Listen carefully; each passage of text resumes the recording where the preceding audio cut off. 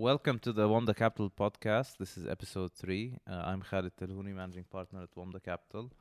Before getting started, I just want to apologize for some of the sound quality. We will try to get it better next time. This episode will focus mainly on the e-commerce sector, and we have a fantastic panel of guests that will be sharing their opinions. To learn more about Wamda Capital, go to www.wamdacapital.com. Today I'm joined by an esteemed panel of some of the region's experts in e-commerce. So without any further delay, let me hand over to our panel to introduce themselves, starting with Shant. Yeah, good afternoon. My name is Shant. I'm heading the e-commerce, retail, and online services team at Facebook for the Middle East and North Africa. Very pleased to be here. Hi, first and foremost, today is the first day of Ramadan, so Ramadan Kareem everyone. My name is Omar Sudoudi. I am the Managing Director of Payfort.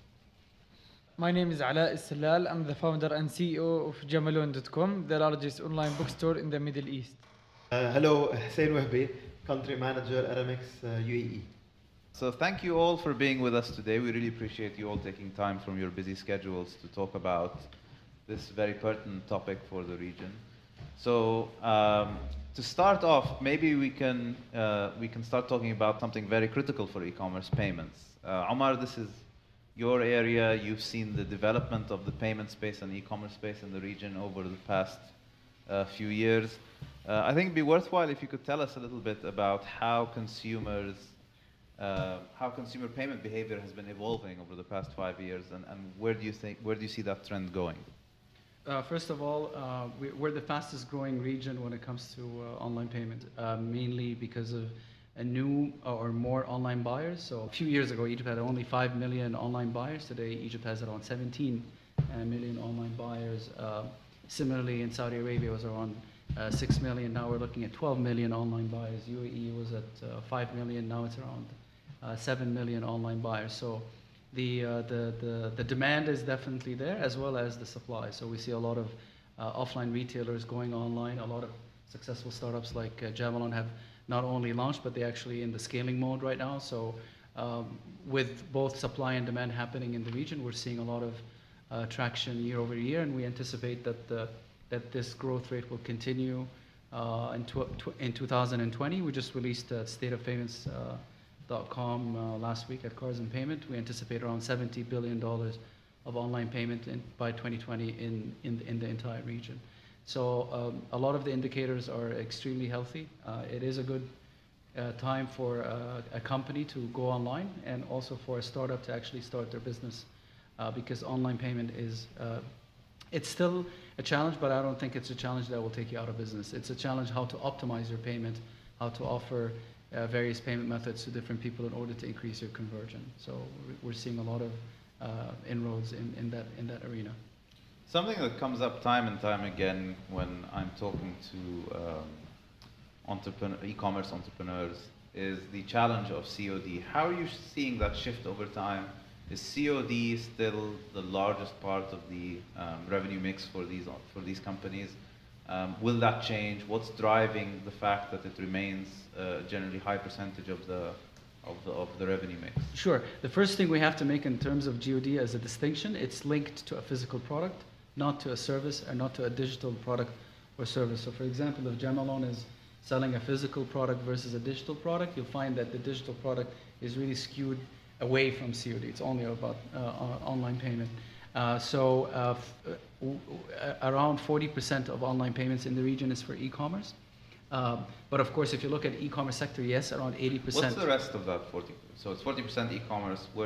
You have travel, you have utilities, you have government, you have entertainment, airlines, digital products. So you have multiple other verticals. The highest is travel and airlines, followed by e-commerce. However, e-commerce in the last few years has been growing faster throughout the region, with the exception of Saudi Arabia. Travel has exceeded e-commerce growth in the last 12 months in the Kingdom of Saudi Arabia. So going back to COD, COD is a payment method.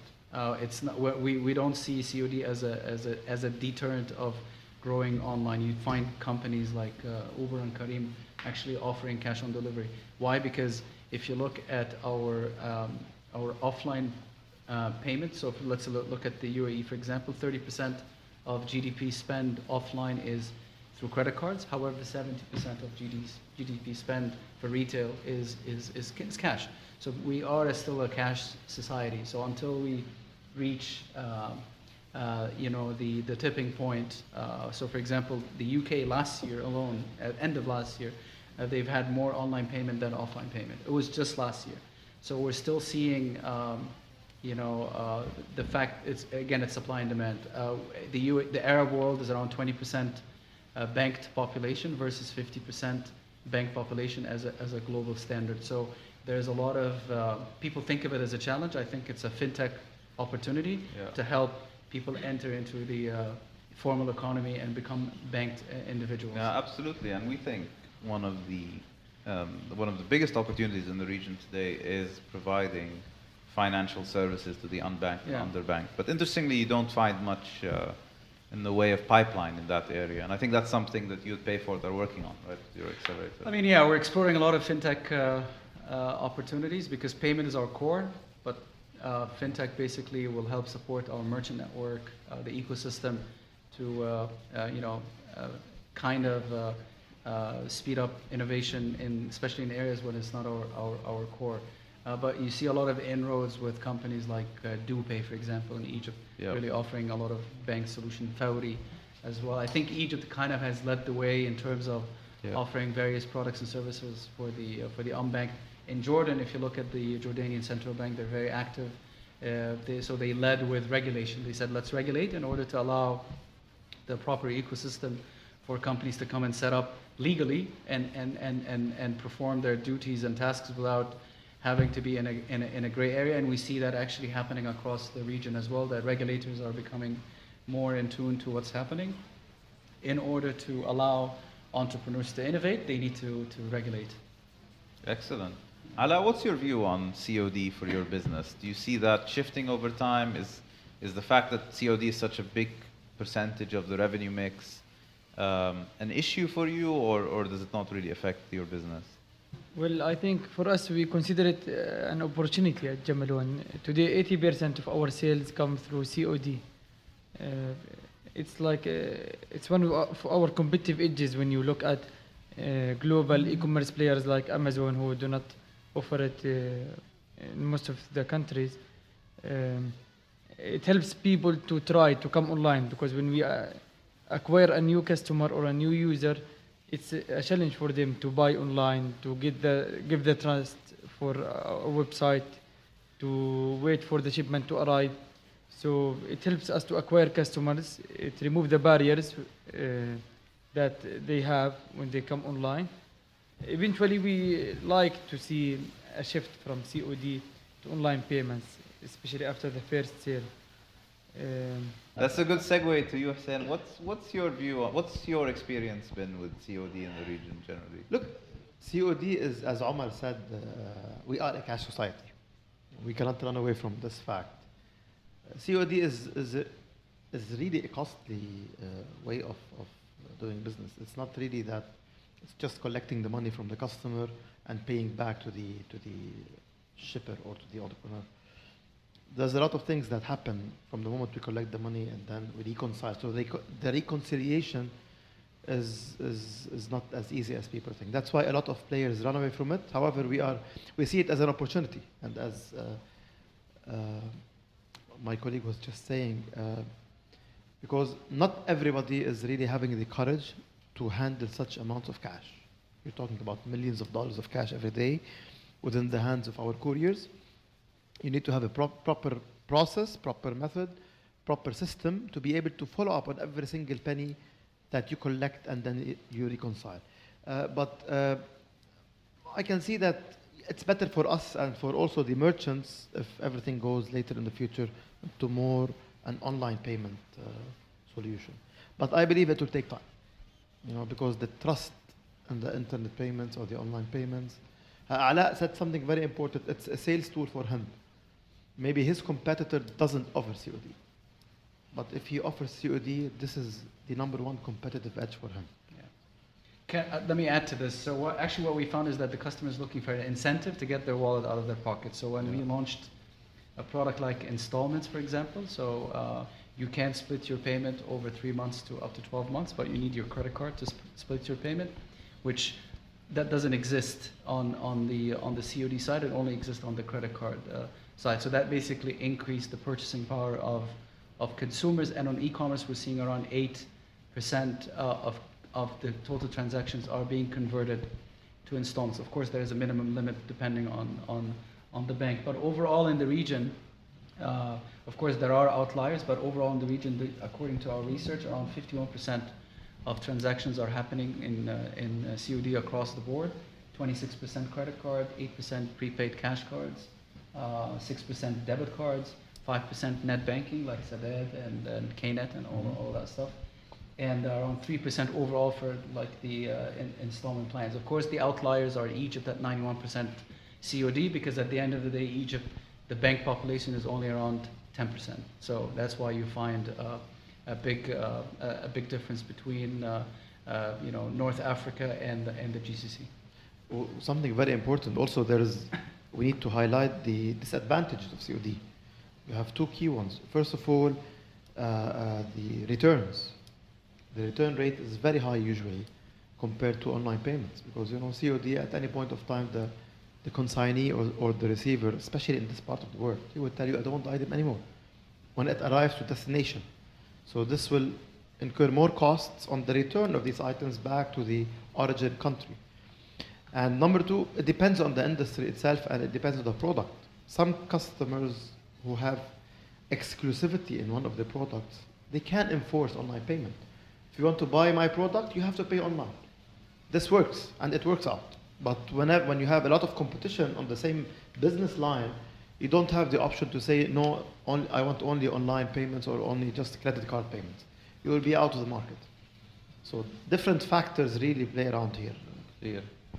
Shifting gears a little bit, Shant, could you tell us a little bit more about Facebook's view of e-commerce in the region and how you see the opportunity evolving over time? Sure. So I actually want to touch on where the consumer is today.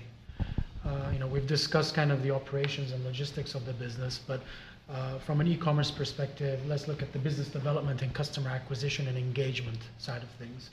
And I want to point to one thing that I call the M factor, the mobile factor. Mobile has changed the business.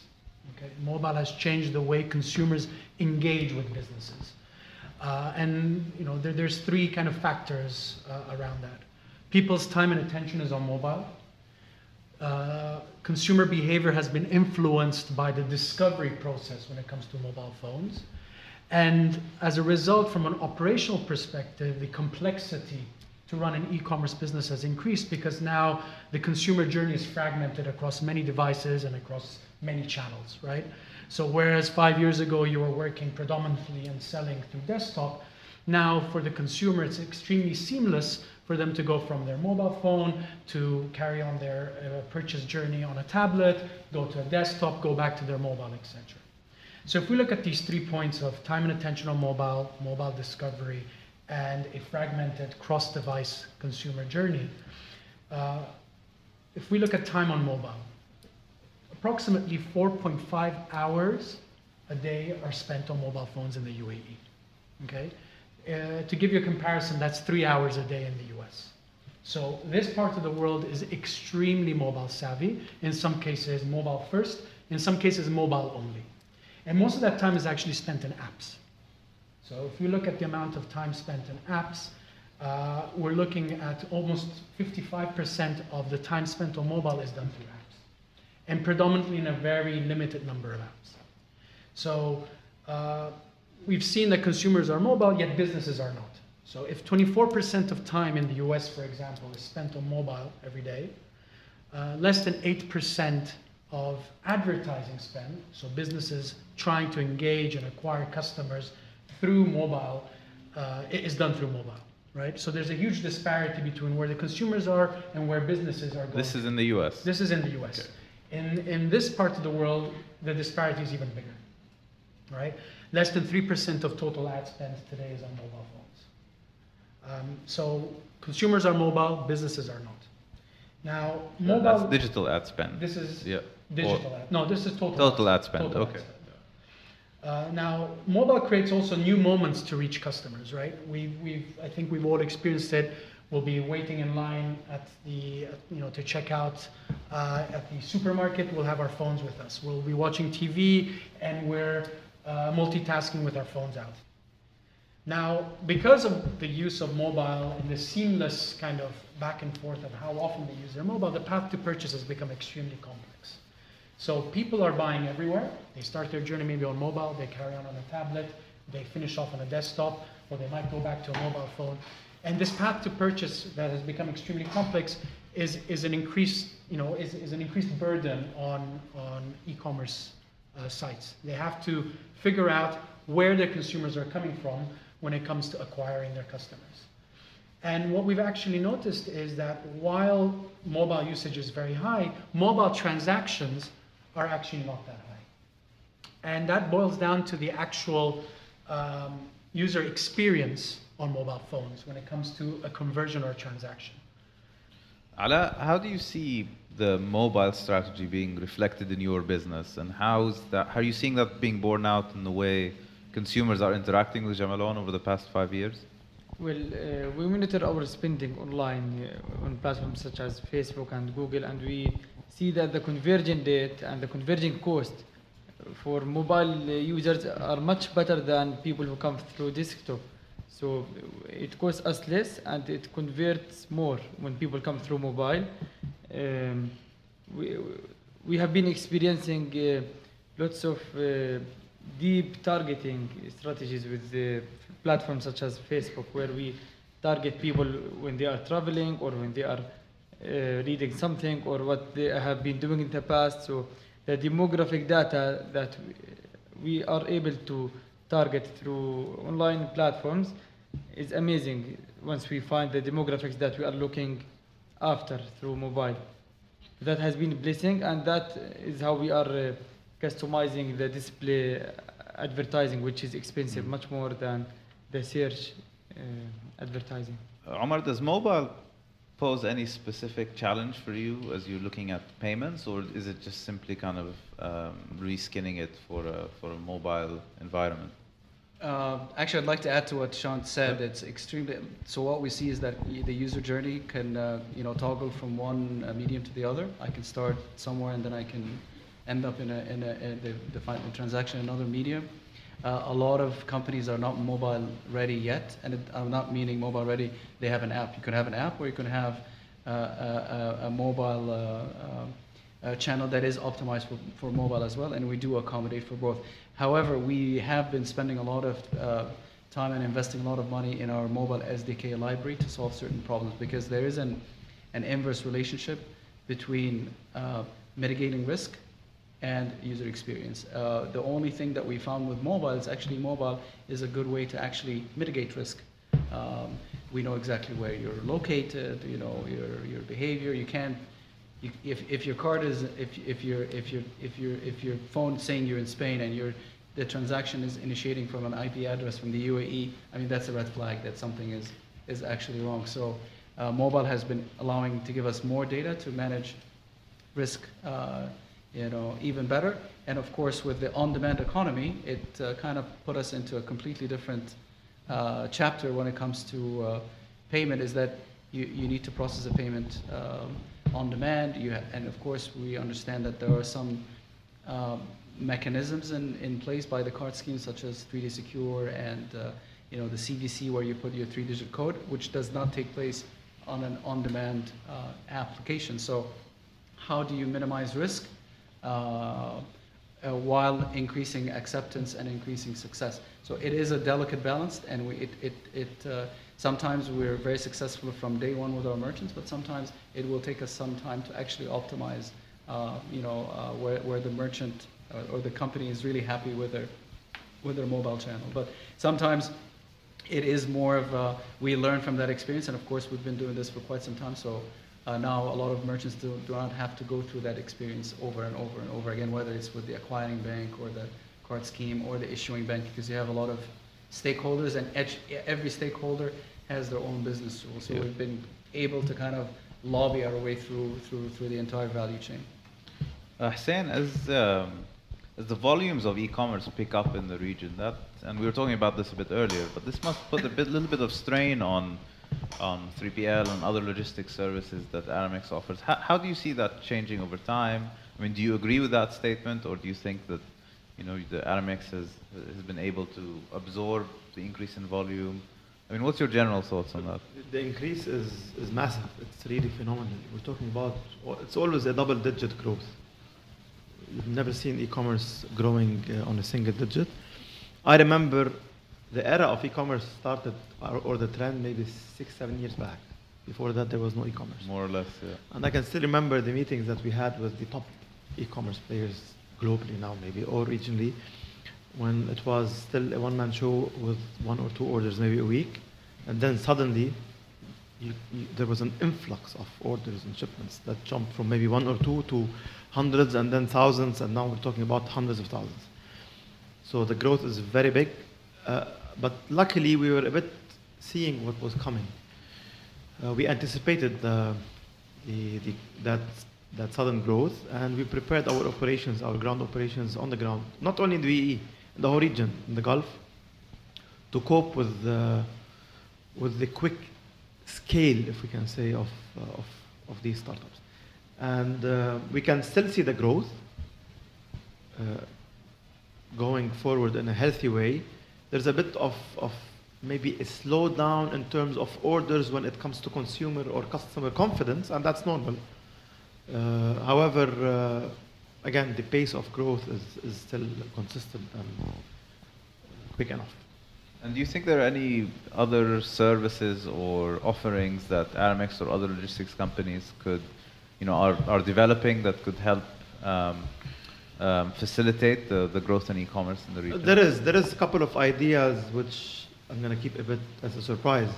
We're talking to e-tailers to start at least testing or piloting these new ideas that came up by our people and ourselves as consumers. Because now everything is online. When I buy something, I just go online and buy it. I rarely go to a mall. So a couple of convenient ideas are there. We're waiting for somebody to start testing. The moment one of these e-tailers starts testing that idea or service or product, I think it will roll out to everybody else. Shant, I think going back to Facebook for a second, what are the most interesting ways or the most innovative ways you found entrepreneurs using Facebook for online retail or mobile retail? So I think Facebook has been used across the full purchase funnel or the marketing funnel by multiple e-tailers in the region in different ways. Some of them have focused on building a brand, going back to the trust issue of online payments. One of the issues with that is people don't trust a name that they've just only heard about online, right? So in terms of building brand awareness and brand recognition, visual discovery plays a huge role. So videos, very creative visuals, both on Facebook and Instagram, which is also a Facebook property, have been leveraged quite extensively by e-commerce players in the region to build credibility. And then further down the funnel, in terms of that hyper-targeting that we were discussing earlier, and showing people things that are very personalized in terms of things they might want, further down the funnel, some of the products or solutions that e-commerce players have used in the region are what we call dynamic ads. What these are basically is based on the intent that people have shown on the e-commerce site itself. They might have looked at a specific product or service. When they go back to Facebook, which they check typically 14 times a day in this part of the world, they will be retargeted or remarketed with Is that ads. Is that 14 times a day higher than elsewhere in the world? It's about consistent. With what we see Okay. everywhere else. But what this hyper-targeting ad allows you to do is, based on the intent signals that you've gathered from people visiting your e-commerce site, you can retarget to them specific products that they looked at, maybe put in their basket, but they didn't check out, right? So these are called dynamic ads. So it's a very programmatic way, effectively, of showing and keep specific products and staying top of mind with consumers on products that they might have looked at, shown interest in, but then didn't actually convert or finalize the transaction. So going around the panel here, perhaps each of you could give us a sense of where you see the opportunities within this vertical related to your specific segment. So, Hussein, starting with you, where do you think the big opportunities in e-commerce are today in the region?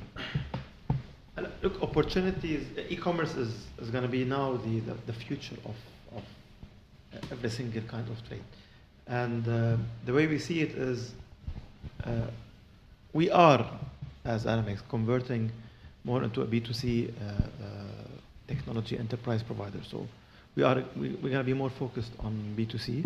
B2B is going to be always there as the traditional service, but B2C is really the right direction going forward. Technology is our tool. We're investing in a lot of technologies, and we capitalize on our operational strength now, plus our global network, to be able to ride, if we can say, the future of e-commerce. Great. So investing in technology. And startups as well. Yeah. Again, when you want to really focus on B2C, you would like to invest more on tech startups that will help you to scale. Okay, because these startups, they're full of this risky souls, if I can say, and they're very light, agile, and they help you in your transformation process when you're really transforming into a B2C technology-oriented company. And is that through looking at acquisitions or through partnerships, or how different ways? And then, if I'm allowed to give you an example, in India, for example, in India we've partnered with one of the startups there to help us in delivering in the remote areas, and they were able to reduce our cost by 20%, plus they improved our operational efficiency and delivery timings. So when we have such successful stories, we may think of going into a bigger partnership, or maybe even acquiring these, or in a form of a JV or something like that. So we test, and then we assess the benefits for both, and then we can think of the bigger picture. Clear. Speaking of risk-taking and risky souls, Ala, as an entrepreneur, where do you see the big opportunities coming for you in future? Well, we can see clearly that a C2C model started to evolve in the region. So I can see lots of small shops happening in Jordan, selling their stuff on Facebook page, and they communicate directly with people. They send Aramex to collect something and collect the cash. Similar stores I have met in Saudi Arabia and Kuwait, who are using Instagram. They add their products, they do all the transactions, the support, and they sell. So you're like democratizing the sales process. Yeah, I can see it happening here, that people could not find a platform that will help them to do the C2C, so they started using the social media platform, the different platforms, in order to be able to sell and meet the customers. That helps us and other e-commerce players, because once you buy online, you broke a barrier that you will be able to trust a brand or to try from a bigger store later. So that helps all of us in the region. Once we have more people buying, whether it's through Facebook, Instagram, or anything, or Twitter, this will help us increase the number of people who will buy online eventually. For Jamalon, it strengthens our platform, as we are a platform that connects books with readers all over the world. So we support these small players. We give them special prices, even if they have a small bookstore or a small page to sell on it. We partner with them to help us increase the market share or the market size of our industry. Yeah, I guess also what's interesting is in e-commerce, as in other industries, technology is allowing individuals to participate in a marketplace en masse as individuals, right? They're able to create their own mini stores, sell online, whereas before there were high barriers to entry to do any of that. Today, Right. you can leverage the existing tools to get there. A simple product that we launched this year, the Publish on Demand, will enable any writer or author in the region not only to sell on Jamalon, but Jamalon is connected to the rest of the platforms, Amazon, Alibaba, Rakuten. So once you publish your book with Jamalon, we have marketplace agreements where your book will be available through their printers all over the world. So utilizing the supply chain, the power of just having on-demand printing is solving the whole infrastructure issues of distribution for books. And it is democratizing the way that has been here for a long time, how books have been moving through borders. So to build on Alaa's point of C2C marketplaces, so we call this social commerce, effectively leveraging social media to start managing a business, right? To put things into context, there's 50 million business pages on Facebook globally. Wow. Right? 50 million business pages, of which 3 million are active advertisers actually on Facebook. Now, what we're seeing going forward, and some of these have already been announced, for example, at the Facebook FA to Developer Conference, is using some of the Messenger or WhatsApp type of platforms to take these social commerce businesses to the next level, of having these immediate one-to-one customer servicing through messaging platforms, as while leveraging obviously these business pages as well to interact, to enable C2C business transactions. Omar, where do you see the opportunity? I mean, we started our journey over 3 years ago, and now we're in 6 countries. We call ourselves the plumbers as Payfort. So we're trying to connect companies to local acquirers, local payment methods, local issuers, alternative payments, and so forth. And we are breeding a new breed of innovators. We acquired a company called White Payments, which is now we're about to launch a new product called Start. So that allows merchants to transact online but also offline, predominantly startups. We've invested in a company like BitOasis. Sure. So Start basically some of the biggest barriers of a startup is to actually start, going live and accepting payments. You have to go through, and Chant went through this, and everybody in this room went through this. You have to go through a security deposit, and to go through compliance with the bank, and they ask you for, bank statements and this, and a firstborn and a blood sample, and everything basically. So we have been able to streamline that process in the last few years, waiving the security deposit and all that stuff, and minimizing the go-to-market time. But the Start value proposition actually allows a merchant to go live in a matter of a day. So I integrate, I test, I go live, and then how my business grows, how my needs grows, we will hopefully grow with that merchant. Of course, there are some homework needs to be done on our end, so we have been fulfilling that end of it, and we'll be launching in the UAE. We have launched actually, but under beta test, and we'll be fully launching in the next month or so. Similarly in Egypt, in Saudi Arabia, in Qatar as well, and working on Jordan as well. And we see that it would you have 5 million SMEs in the region, and only in the countries we cover, that do not accept payment, online or offline. Wow. Yeah, so it is a huge challenge, but we see it as an opportunity. If like Shan said, we need to increase the supply, but how do you increase supply without having a payment? How do I try to transact on a mobile, or even try to transact on MPOS device, and I don't accept payment, online or offline? So what we're trying to do is, remove the bottlenecks from the process, and that's exactly what we're doing. And also, we're looking at the second generation of disruptors. So we know that, blockchain and cryptocurrency will change the way payments are processed worldwide. Now you have an acquirer, and you have an issuer, and you have a transaction in the middle.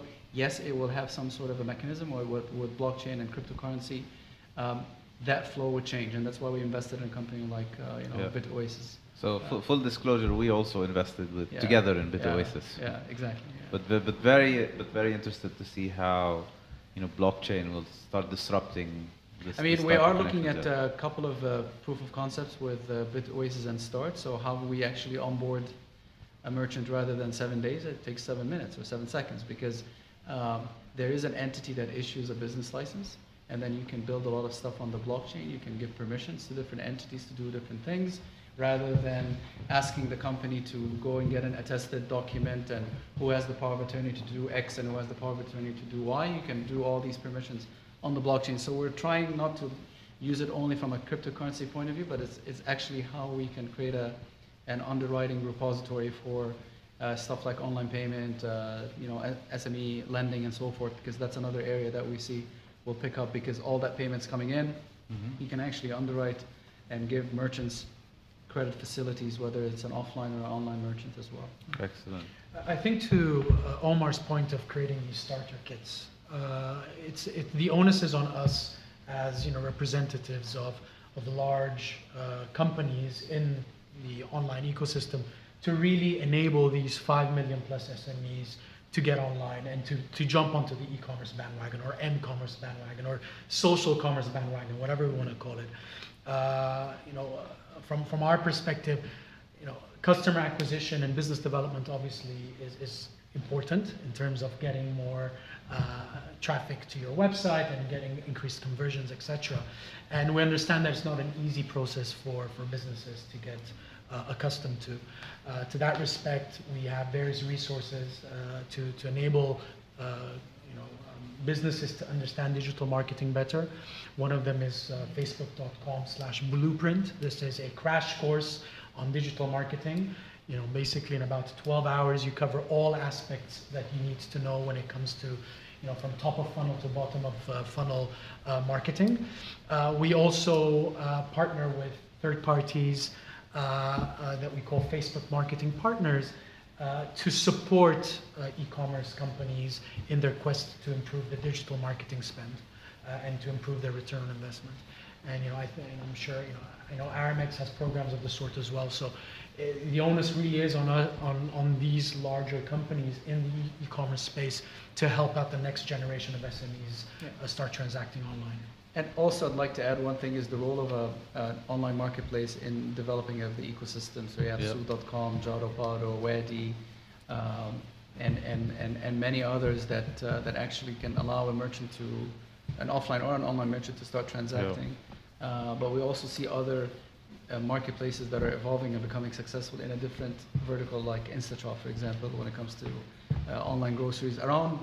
Actually, we see two big opportunities, especially. We see around 10% of the companies that want to set up an online payment out of marketplace, and the other 10% is an on-demand application. So these are the two trends that we're seeing in the last year that we didn't see 2 years ago. And I think that number is probably going to grow to 20% in the next 2 years as well, because a lot of companies simply just do not have the know-how to put everything together and go to market. So they need a third-party provider that has the buyers, that have the fulfillment, that has all the infrastructure that they can offer in order to graduate to an Aramex or graduate to a Facebook or graduate to a Jamalon afterwards. And maybe, Hussein, talk a little bit about Aramex's SME programs and what Aramex does for SMEs. Well, let's rename them maybe more to startups, because the biggest portion of our existing customers are SMEs. But we have special kits for startups. You have something called the startup kit. If you are a startup, you just approach Aramex and you tell us that you are a startup.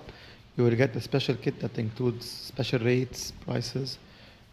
You will have some incentives, and you will have some. We waive certain and specific charges that are there left and right.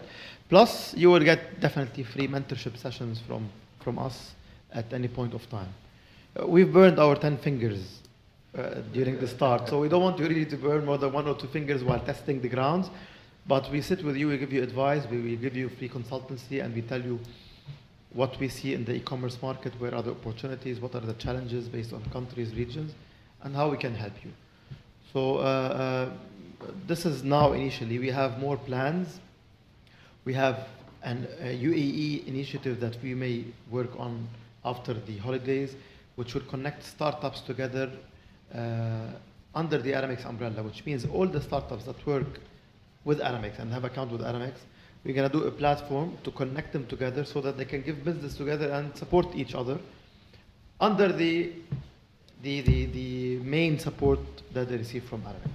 So in conclusion, perhaps if you could share any advice you might have for entrepreneurs starting out in this vertical, what would be the kind of main piece of advice you'd give these types of entrepreneurs? So I'll start, and it will be think mobile, right? Think mobile first, and in some cases mobile only. Your consumers are predominantly on mobile. Think of the mobile platform as your first port of call. I think supply is king. Don't go and try to compete with, Souk and Wadi on, on consumer electronics. You'll lose. In Vertical shops. specific. Vertical specific, okay. more long tail, Okay. more focus more on the experience, because there's gaps in supply for sure, and not all the e-commerce providers have everything that they should have. So there is definitely gaps in supply. Ala, what would you advise other entrepreneurs starting out? Well, I would really advise them to explore countries where we really are facing big issues with them, like Algeria, Libya, Iraq, Tunisia, Iran. All of these are big opportunities. They don't have payment methods online. My biggest country in the Arab world could be Algeria, but none of them can buy from Jamalon today because they don't have payment methods. So that's an opportunity for a payment method. And even they don't have cash on delivery. So that's an opportunity for Aramex to see how we can solve it.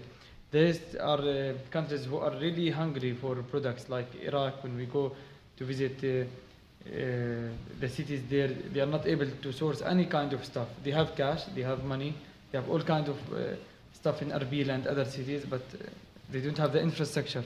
Libya is a big market, Tunisia, Iran is a big market that's becoming mature now and open. These opportunities not only will help the current companies, but also are big opportunities for newcomers and new startups to evolve and solve them. Great. And Hussein? My message to startups is try to partner with the big players rather than trying to compete with them from day one. So get into partnerships with them and get all the support, and then maybe both of you can disrupt a third party somewhere out there. Well, thank you very much. Thank you all for joining us today. We really appreciate the time our panel took out of their busy schedules to spend some time with us today talking about e-commerce in the region. So thank you very much.